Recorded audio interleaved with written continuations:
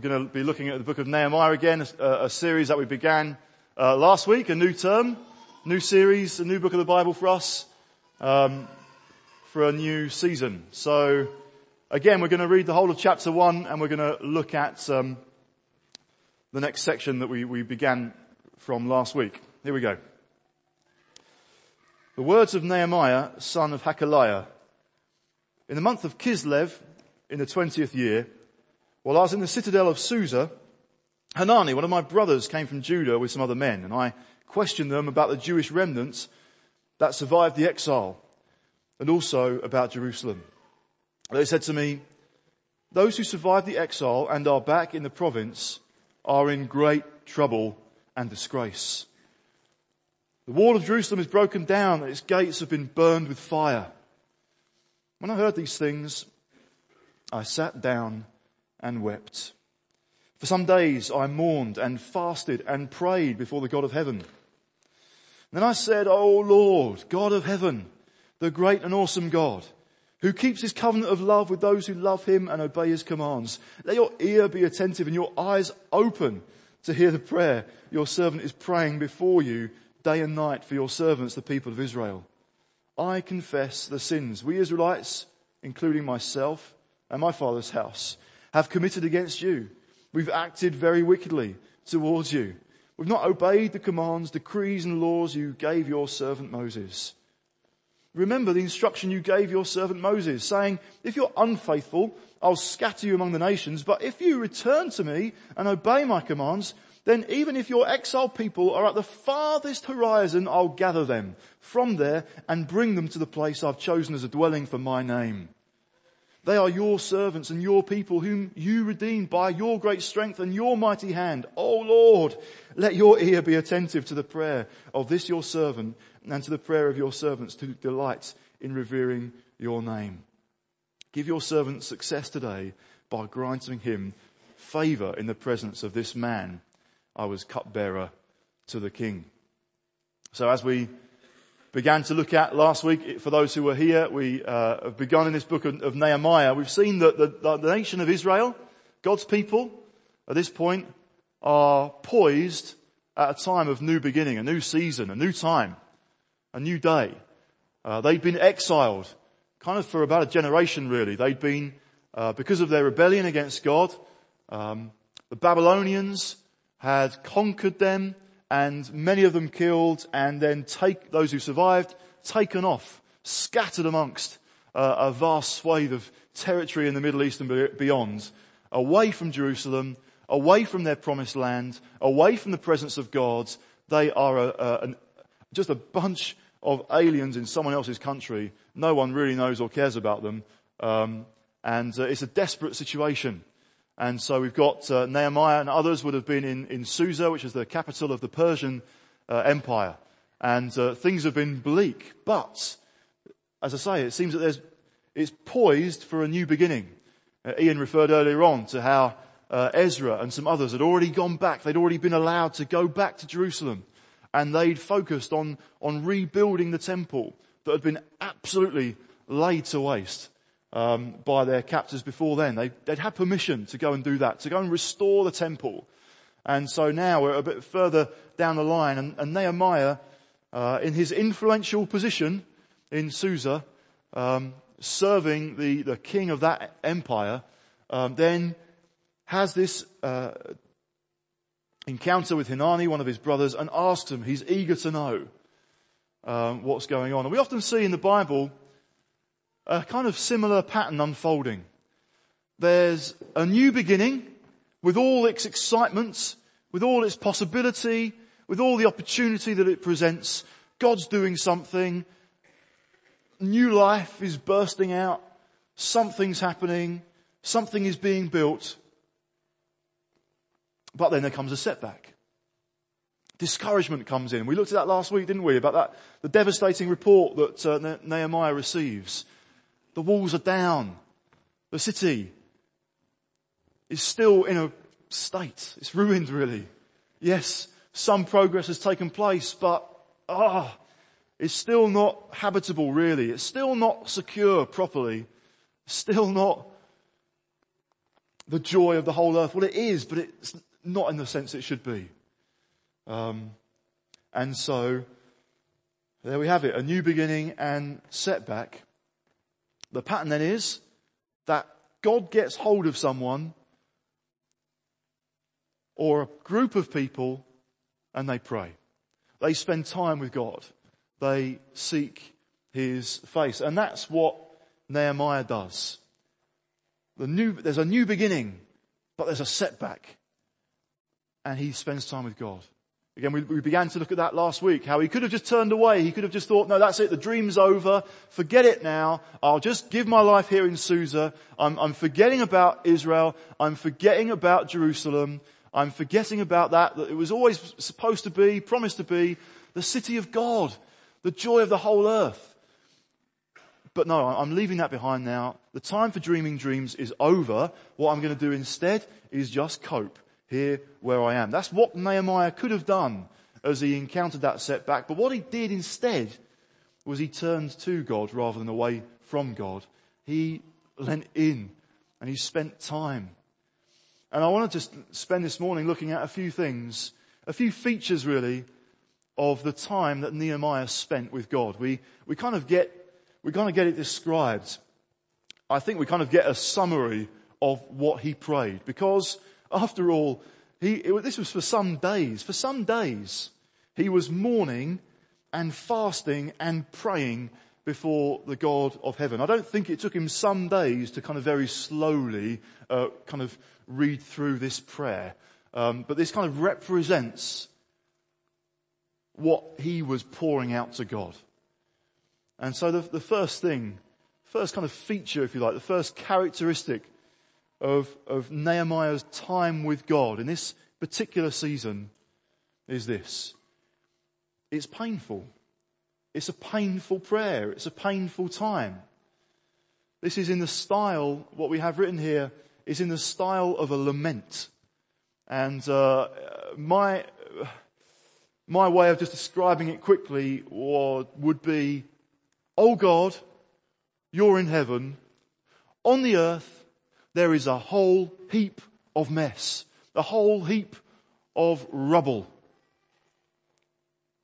Some of that mess is my mess. Some of that mess is my doing." Because he goes on, doesn't he? He's kind of confessing his own sin. He's confessing his own part to play. He's saying, this is not just about those people who've done something wrong, those people a generation or so ago who turned away from God and rebelled from him. Actually, this involves me. This involves what I have been like.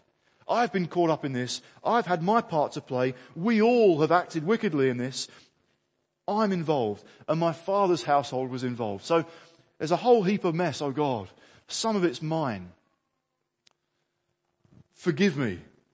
But then also, and God, would you remember what you said? Would you remember what you told us? What you told us is, if this is exactly what would happen, if we were so consistently unfaithful to you, we would be scattered amongst the nations. We'd lose that place to worship. And we'd be scattered. You told us, you warned us. Many times you tried to grab our attention with prophets that we ignored, but we did exactly that. We ignored them. We turned away. We thought you were joking. We thought it was just pretend. Now we realize actually there were consequences to all the stuff that we were doing. And that's what happened. But you told us, Lord God, that if we return to you and obey your commands, then, even if we're scattered here, there, and absolutely everywhere, you will be faithful to your promises. You'll gather us back. You will restore your plans for a city that reflects your glory. The city of God, the joy of the whole earth. So that's the kind of thrust of his prayer. Now again, I kind of wonder, how would you respond to someone like Nehemiah? He is absolutely devastated by what he's heard. And again, how would we respond? The reason for asking the question is, I think if you were to spend time with Nehemiah, his mourning, his fasting, his praying, whilst not on kind of public display for the whole world to see. If you'd been a fly on the wall, I think you would have seen a man whose heart was just bursting out of his chest, whose prayers were just an emotional, painful, tear-ridden expression of, God, won't you do something? Sometimes I think we respond to tears a little differently. And we think that if someone is emotional, maybe because they've encountered a setback themselves, our job, our role as supportive believers and disciples and brothers and sisters around them is to quickly try to put our arm around them in such a way as to quickly help them to stop crying, because that will indicate they're okay. Because perhaps in this culture at least, that's what we tend to do. We don't really tend to go in for big displays of emotion. Maybe things like the Olympics or kind of big sporting events or occasions where kind of national grief has been kind of prompted. Then every now and again, in a rare occasion as a nation, there might be, when Diana passed away, there was flowers just in loads of cities right around this nation. It was unusual because we didn't, as a nation, tend to do that. We didn't tend to do great shows of public emotion. And on a personal level, we can kind of be the same. We don't tend to do big shows of emotion or upset. If we do, we need to quickly compose ourselves. Stuff it back up. Act like it didn't happen. No, we're okay now. We're fine. And actually the way that you just quickly came to pray for me and you helped me kind of compose myself and quickly shovel it all back up and pretend like nothing's happening. Thank you so much for doing that. I kind of wonder whether we wouldn't necessarily articulate that, but that it might just form the background in our thinking to occasions like last week when people are responding to God. God's doing something, but maybe it's different for different people and emotion is involved. I kind of wonder when God wants to do something fresh amongst his people, move in a new way, actually there can be times where there are profound releases of emotion. Because maybe just on a human level, ordinarily we're a little bit self-conscious. We keep things under wrap. But when God comes, he kind of undoes us. And that just allows us to do perhaps what we should have already done, which is bare our soul before him. And tears are okay. And so the goal of supportive friendship and wise counsel is not quickly, no, wipe it away, pretend you're all right and get on with life. Nehemiah, I think, is just pouring his guts out before God. And it's painful. Well, but we don't really do we want that? Okay, this week, people, let's spend some time with God. It's going to be painful. It's not kind of fundamentally, obviously encouraging.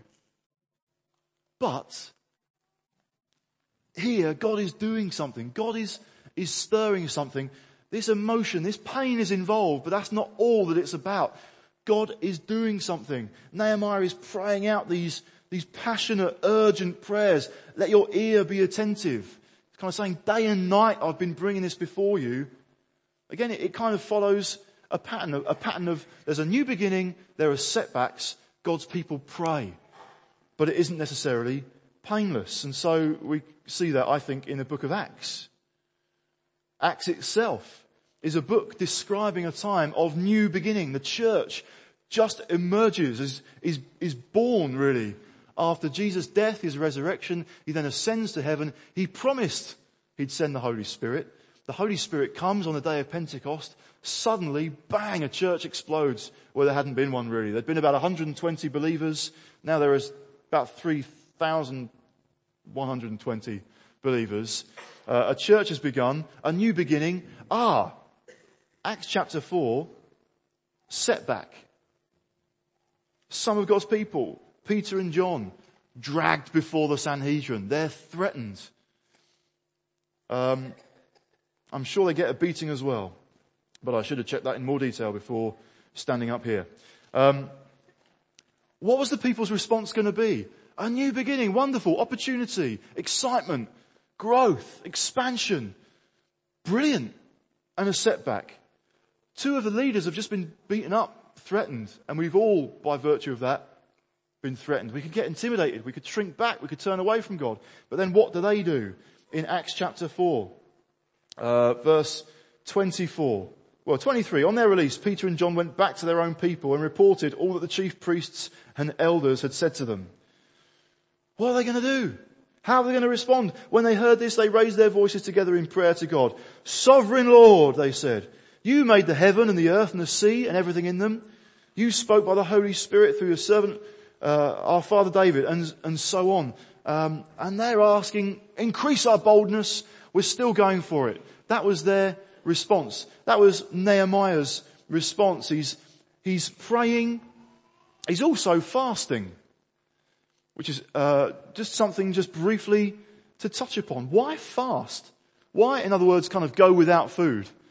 Possibly he's just praying so much he's distracted from it. But actually this is something that God's people did or do at particular times, it would seem. If you were at the prayer meeting on Friday, I think Richard read out a passage from 2 Chronicles chapter 20, where again God's people have hit a crisis point. What do? Jehoshaphat calls everyone together. They want to inquire of God. What should we do? There's this army that's against us. How should we handle it? And because they've got that question in their minds, all the people gather and they pray and they fast. And it's kind of like, God, we're not doing this to kind of impress you in a sense, to develop a good reputation or to appear holy. We're fasting as a particular way of saying, in this circumstance, Lord God, what's the answer? What should we do? What's the next step? How should we respond? Reveal it to us. And as the people are fasting and praying, then by prophetic word, someone's kind of bringing what God is saying to them. This is the way God's leading, and the battle is the Lord, and He's advancing. We're going to go into this battle, but worship is going to lead the way, and we're going to see how God delivers us. The answer comes. And fasting, it's not earning spiritual brownie points. It's, oh God, we really need an answer. Specifically on this thing. Speak to us, Lord God, about this. So, Nehemiah's time with God, what was it like? It was pained in some way. That wasn't comfortable in many ways. But God's doing something. This is producing something. He turns to God. And it's not just going to stay there. It doesn't just stay in gloomy isolation. Wonderful time with God. No, this is going somewhere. This is leading on. And we might know times, personally or as a church, of lament or of pain as we pray. That's not the cue to just shrink back. It's actually, maybe God's doing something new. Maybe God just wants to stir in us a new type of prayer, a new way of speaking to Him. Maybe He's going to reveal, like He did to Nehemiah, new dreams, old dreams, vision for the future and the way ahead, even though it's painful at the time. But it's more than that. It's more than just a painful time. Nehemiah's time with God was also, I think, richly and deeply personal. Before the exile took place, a problem had developed. And the problem was this. The people could go to the temple. People could make sacrifices. People could worship. But they could treat that all a little bit like a system. In other words, it wasn't personal. It wasn't about personal relationship with God and therefore I'm going to take part in various things that are going on in the nation. Actually, it's just, there's a God out there somewhere. We're His people. And to keep Him happy and to deal with our own guilt, we've been provided with these hoops. And if we jump through them, then we're okay. And basically we can kind of live life as we want to. we've done what we need to. We've done what's expected of us, and we can kind of live at peace with ourselves knowing that we've done our bit. We've paid our dues. And that's kind of where the nation had got to at that point. A kind of collective religious going through the motions. Go up to the temple, sacrifice, praise your God, go back home, do whatever. So periodically, they could get right with God. They could deal with their guilt. But whilst kind of getting right with God in a moment, they weren't necessarily then staying right or growing right or growing closer actually to the God. God said, I want to deliver you out of Egypt. I want to deliver you out of slavery so that you might come and so you might worship me.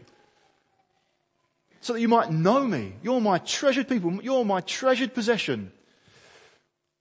Well, they'd started to miss the point. So I'm just going to jump through this hoop, sacrifice there, sing a song there, do something else over there. I'm covered for the year. Wicked. Well, actually, that's what they were. That's what they were. That's what they were becoming. And in many ways, actually, that's my own personal story.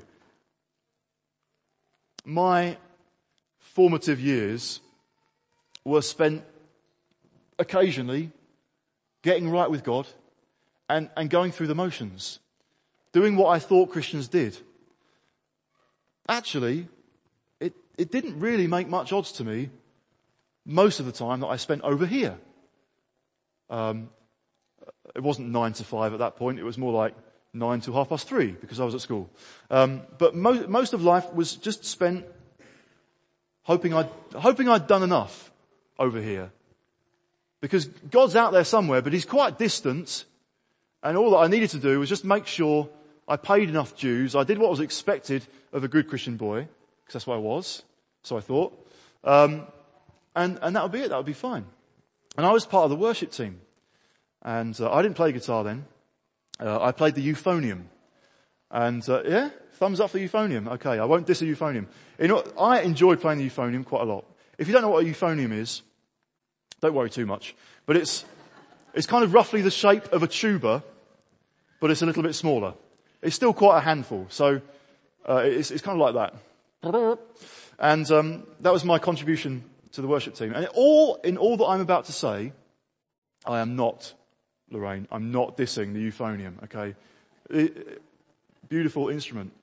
However, I kind of had the thought that really church life, Christian life, turn up, do the necessary, make a sacrifice of praise. That will keep our distant God happy for another week. And then we go back and we do whatever we want. So it didn't really matter whether your heart was in it or not.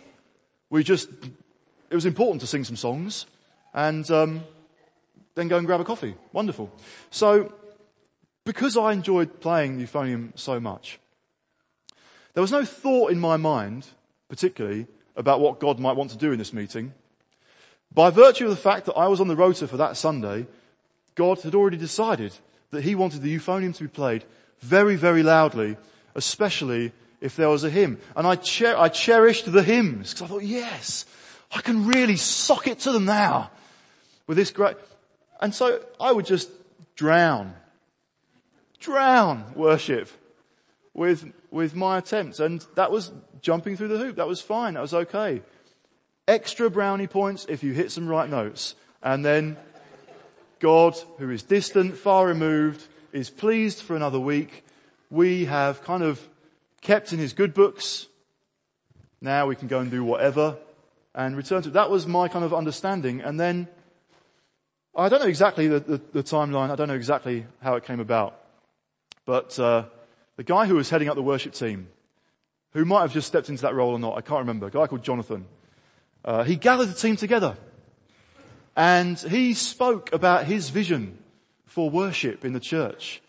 And he was talking about what he saw it being and what he hoped for us to be doing. And he was smiling.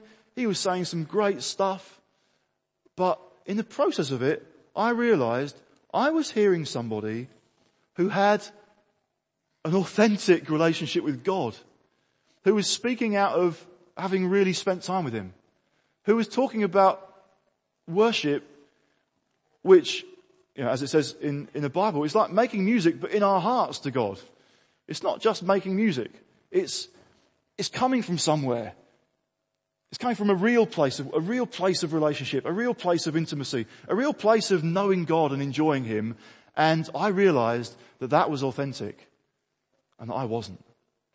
And I was devastated. He was saying this great stuff and I don't know what he made of it, but I and another couple of other young people in the worship team, we were a wreck because God was taking this moment to convict me and some of my friends.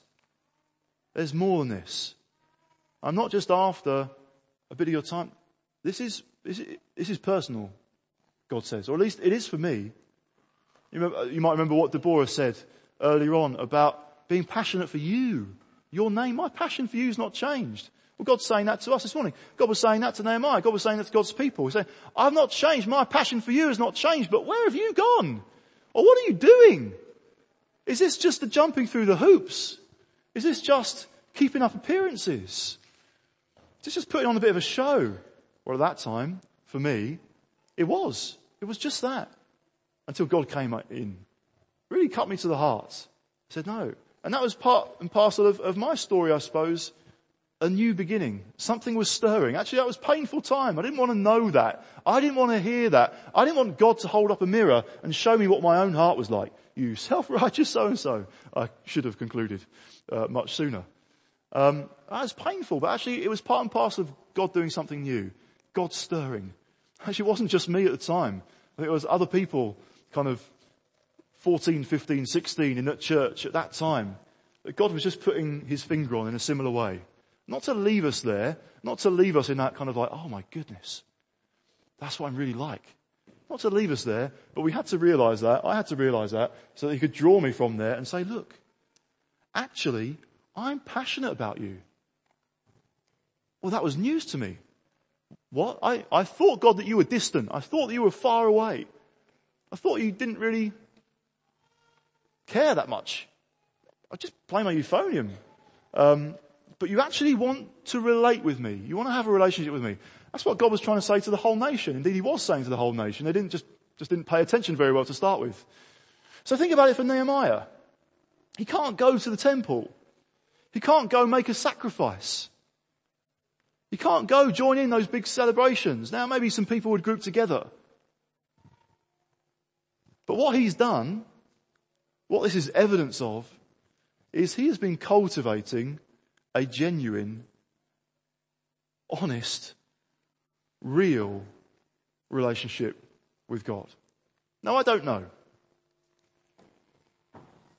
Maybe at this point or before this point, he wasn't massively in the habit of having a kind of personal, private time of praying and just reading the scriptures and all the rest of it. I hazard a guess that he did, but I don't know. His job was fairly influential. I don't know if he made it every week to his version of a core group. Who knows? But what seems to be the case is a vibrant personal relationship with God. Oh Lord, God of heaven, the great and awesome God who keeps his covenant of love with those who love him and obey his commands. He's convinced of what God is like. A covenant-keeping God, a loving God, a faithful God, a gracious God. He perhaps, I think, understood that this is not just about jumping through some hoops, having an arm's length relationship with God. This is not about me doing something that means God will be pleased with me for another week, at least, I hope. God is so much bigger than the current situation I am in. God is so much bigger than all the mess. God is so much bigger than the fact that we can't make sacrifices for sins at the moment. So in that sense, kind of our guilt almost could be seen to be hanging over us still. God's so much bigger than the systems that we might put our faith in, that I right now can relate to him. I can speak to him because of his grace, His grace, His love, His kindness, His faithfulness. The fact that when He says something is true. The fact when He promises something, we can take it as reliable. So it's personal. Jesus demonstrated when He came, another new beginning when Jesus comes on the scene, demonstrates what seemed to many of the religious people at the time a completely scandalous, personal relationship with Almighty God. We see in John 5, for example. John 5 verse 16. So because Jesus was doing these things on the Sabbath, like healing people, the Jews persecuted Him. Jesus said to them, "My Father is always at His work to this very day, and I too am working." For this reason, the Jews tried harder to kill Him. Not only was He breaking the Sabbath, but He was even calling God His own Father, making Himself equal with God. This is a scandal. This is blasphemy. He's calling God His Father. Now they would have understood that God, in a more distant way perhaps, was Father to the whole nation. Okay? Israel, my son. God was the Father. So they understood that collectively, but it was a scandal to think it applied personally. I can't call God my Father. I can't be so presumptuous as to say that I'm that close to Him, or that He's that close to me. Jesus comes along and He reveals, a completely unique relationship with God the Father, because He was equal to the Father. He is the one and only Son. But as people received the good news, as people believed in His name, what did they receive? The right to call God Father, the right to become a child. And this changes everything. This blows people away. So Paul writes to the Galatians in one place, in Galatians chapter 4 and verse 4. Paul writes there to a church that has perhaps begun to forget this. "But when the time had fully come, God sent His Son, born of a woman, born under the law, to redeem those under the law, that we might receive the full rights of sons. Because you are sons, God sent the Spirit of His Son into our hearts, the Spirit who calls out, 'Abba, Father.' So you're no longer a slave, but a son. And since you are a son, God has made you also an heir." So we're not called to be slaves to the system. Jump through the hoops, keep up appearances, keep God sweet for another week, and you'll remain in His good books. God, through His one and only Son, has given us the right to receive sonship for ourselves. I think that's what God was doing for me. I wouldn't have articulated it like this, but really, I was a slave, a bit of a slack slave, but I would try and do the necessary and then get some time off. And that was my understanding of a relationship with God. Very distant. I just had to do the right things and achieve and try and earn His favour. And God was doing something new, and God was just reminding me or showing me that which I hadn't understood before. That's not what I have in mind, God will say. I'm interested in you. I want to draw you in. And the position I want you to know is this, where you can call me Father, you can call me Abba.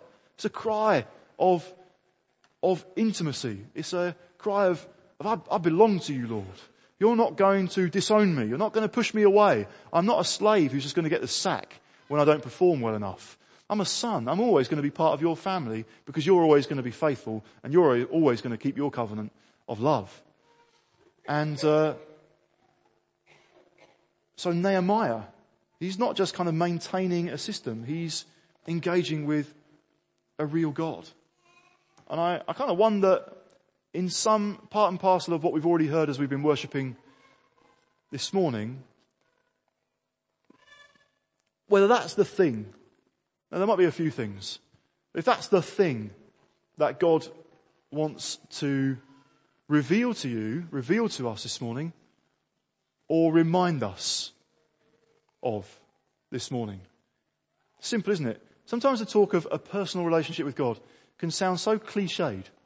It can sound like, it sounds like people being given the spiritual right to just say it's all about me. It's me, me, me. It's my life. This is kind of about me and my hopes, my aspirations, my dreams, my worries, my anxieties. I've got a God now to personally come and shore me up and help me achieve my potential and take hold of what will fulfill me. And he said, no, I don't. Let's just set that kind of idea aside. And we'll see in a moment that's not where it was leading for Nehemiah. His time with God wasn't introspective. It wasn't leading him into that kind of self-centered way of thinking and praying. Nevertheless, maybe God this morning wants to highlight, I am interested in you. I've got this big vision. I have big plans for my people. But it does actually involve you. And I do actually know your name. And I do actually know the numbers of hairs on your head. I do actually know what you're carrying right now. And again, there's a number of things just coming through in the time of worship. If God prompts some people, I think God wants to just share this. It's easy to focus on the problems. It's easy to focus on the walls are down. Just remember, there's this, we have been brought into a place of worship. Just remember that. If God just sees fit to prompt someone to say, my passion for you has not changed. I know you by name. Just remember that. If God just wants to drop that in. If God wants to drop in other things about, actually, I know the weights that you are carrying. I'm going to build my church. Well, sometimes we can feel like we've just got this tiny little light. And we can feel intimidated or threatened by the circumstances of life. God just wants to say, I'm bigger. I'm stronger. I'm with you. I am light. I'm not a faint, flickering wick that the storms of your life might just about blow out if you don't put it in a jar or try and keep it under a bowl or something to protect it. It's just a reminder of the bigness of God and the fact that He knows you, the fact that He knows me, the fact that He knows us. He loves us. He wants us. If we're not convinced of that, if that starts to kind of drift in our thinking, in our lives, we won't do what Nehemiah did. We won't kind of choose to turn to God and draw near to Him and have faith that He hears us and know that as we pour out our hearts and everything that might be going on, that He really knows. And that He's not a God who forsakes. What we'll do is, again, let's just cope. Let's stop dreaming. Let's stop kind of coming to God. Let's just maybe put our faith in a system. Well, I'll go along. I'll go along to core group. I quite like the people. I really like the people. And the coffee's good. But actually, it's not really, I'm not imagining this is really going to lift the lid off my life and project me, catapult me into fresh relationship with God. No, I'm just doing what we do. And that's the danger of exhorting and encouraging us.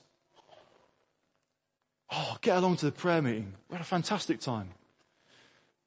It's so great just to be together as a core group. Why don't you come along?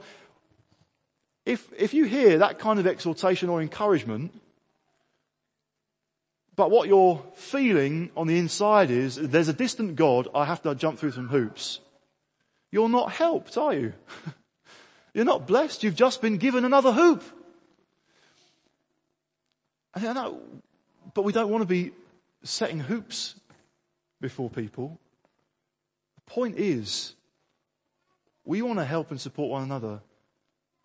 Cultivate a real, vibrant relationship with God where we know We're totally free to pour our whole heart out before him, knowing that he hears us and answers prayer. And so then what we choose to do, is because, well, it's obvious, isn't it? I want to feed this relationship. I want to grow in connection with Jesus. I want to glorify him. I want to worship him. I want to know him more. Not, I want to jump through some hoops. Now that might sound all a bit like, well, it kind of is a bit me then, isn't it? Well, this time that Nehemiah spends with God is painful, but it's personal, but it's also purposeful. It's full of purpose. What is the purpose? Well, Nehemiah isn't coming before God and saying, "Oh God of heaven, me. He's actually more like saying, "Oh God of heaven, you. What do I mean?" As he kind of comes to the crux of his prayer, what is he saying? He's reminding himself, he's reminding God of his promise. What was his promise in verse 9, or more particularly, kind of the end of verse 9? Oh, let's read it all. "But if you return to me and obey my commands, then even if your exiled people are at the farthest horizon, I'll gather them from there and bring them to the place I've chosen as a dwelling for my name." So the focus is God wants a dwelling place for his name and for his glory. And so as he then goes on, he's saying, they are your servants and your people whom you redeemed by your great strength and your mighty hand. O Lord, this is all about you and your glory. Let your ear be attentive to my prayer and the prayers of others who are feeling the same kind of thing. Would you be glorified in there being a dwelling place for your name? Things aren't as they should be if Jerusalem is a complete wreck and no one can live there. And no godly society can grow there. That's not how things should be. It's right. Oh God, restore it then. We want there to be a dwelling place for your name, O God, which gives you so much glory that actually it's not even just contained to one particular place. The whole world realizes there's something different about Jerusalem. There's something different about God's people. There's something fresh. There's something real. There's something vibrant. There's something good. There's something, God's demonstrating something tremendously wise by choosing a people and saying, I'm going to dwell in you. I'm going to dwell amongst you. And again, this is what was grabbing the attention of the apostles as they were writing to different churches during the New Testament. And we see in particular Paul, for example, in Ephesians 2. Describes, I suppose, the big picture, God's plan. He says in Ephesians 2 verse 22, and in him, in Christ, you too are being built together to become a dwelling in which God lives by his Spirit. And Paul's getting revelation on this and he's realizing it's not just about Jews, it's about Gentiles too. It's not just for people who've been religious all their lives. This is for each and every person under the sun. This is available that they can become part of God's dwelling place. They can know his closeness. So in chapter 3 then and verse 6 of Ephesians, this mystery is that through the gospel the Gentiles are heirs together with Israel, members together of one body and sharers together in the promise in Jesus Christ. This is a thing that's really gripping Paul. He's gripped not with me, but you. And because it's you, it's God, I'm seeing this is what you want to do. You want to draw people in from every tribe, every tongue, every nation, every people, every background, every walk of life, every kind of different status or whatever, drawing everybody in to be part of one body of people who know the presence of God and glorify him and demonstrate that glory to the whole world. And then what does he go on to pray in verse 14, chapter 3? For this reason, I kneel before the Father, from whom his whole family in heaven and on earth derives its name. And you can go on and look at what Paul was praying. It's an urgent prayer. It's a passionate prayer. It's a personal prayer. For this reason, I kneel before the Father. I'm coming before you, God. But it's full of purpose. This is, God, what are you doing? Where are you leading? Where are you taking us? It's big. And God wants a people who are his dwelling place, where he dwells by his Spirit, so that then wherever they go, wherever they are, workplace, family life, school gate, being sent to another nation, they're carrying with them something completely different. They're kind of carrying with them the DNA, then something fresh can start up there too. Of people experiencing and receiving God. So there's some pain. But it doesn't stop there. Actually, in the midst of tears, rather than us kind of try and just wipe them away quickly and compose ourselves, there's a new beginning. Something is stirring. God is doing something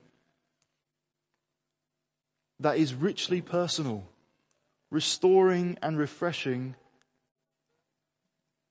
a relationship with God where we're not just maintaining a system. And as we do that, as we seek to cultivate, nurture, run after our relationship with God as a people together, we find that he opens our eyes to a bigger vision and our part to play in it. But perhaps for today, that's what God wants to highlight. Come on. You're treasured. A people I love to be with. Don't make me into a system. Don't make me into a box. Don't just make me into some disjointed activities that we can do. Right, we've kept God sweet for another week. No. This is so much deeper. If that's in the midst of genuine, painful heartache, uncertainty about the future, there might be a wonderful new beginning that you're very excited by but a little bit nervous by. There might be just setback after setback and heartache after heartache. Either way, I think God was whispering to Nehemiah through all of that he heard, Hanani's horrendous report, come and spend time with me. Come and meet with me. Come and spend time with me in a place of worship. Come to me, not just to give me your prayers, but to receive afresh the spirit of sonship given to you, so that you know when you're praying it's, oh God, I know that you're my Father. I know that I'm accepted. I know that I'm loved. I know that it's not a case of trying to jump through all those hoops. I know that I've got free access to come before you. I can be confident in that. I'm not confident in myself. In fact, actually, maybe part and parcel of what you're doing today is actually reminding me of things I need to repent of and confess and turn away from. My self-righteousness, my slightly loud euphonium playing that reflected a slightly bad heart. I'm turning away from all of that. Well, yet repentance and forgiveness is involved. But actually, God's just drawing. God's drawing, saying that I've planned for you more. Where you pray to me and I hear you, that always happens. And when you pray to me and I speak to you and you hear me, and that doesn't always happen. But by receiving afresh spirit of sonship into our hearts, going, yes, Lord, in a refreshed relationship with him, throwing off all the baggage that can hinder and receiving again his grace and his love, we're enabled to walk into new beginning. We're enabled to walk into the place where vision becomes clear, and suddenly we find ourselves on the road and we're moving, we think, oh, God's commissioning me for whatever it might be, at the school gates or in family life or in the nations of the world or in the workplace. Why? Because I know he's right here. I know he's right with me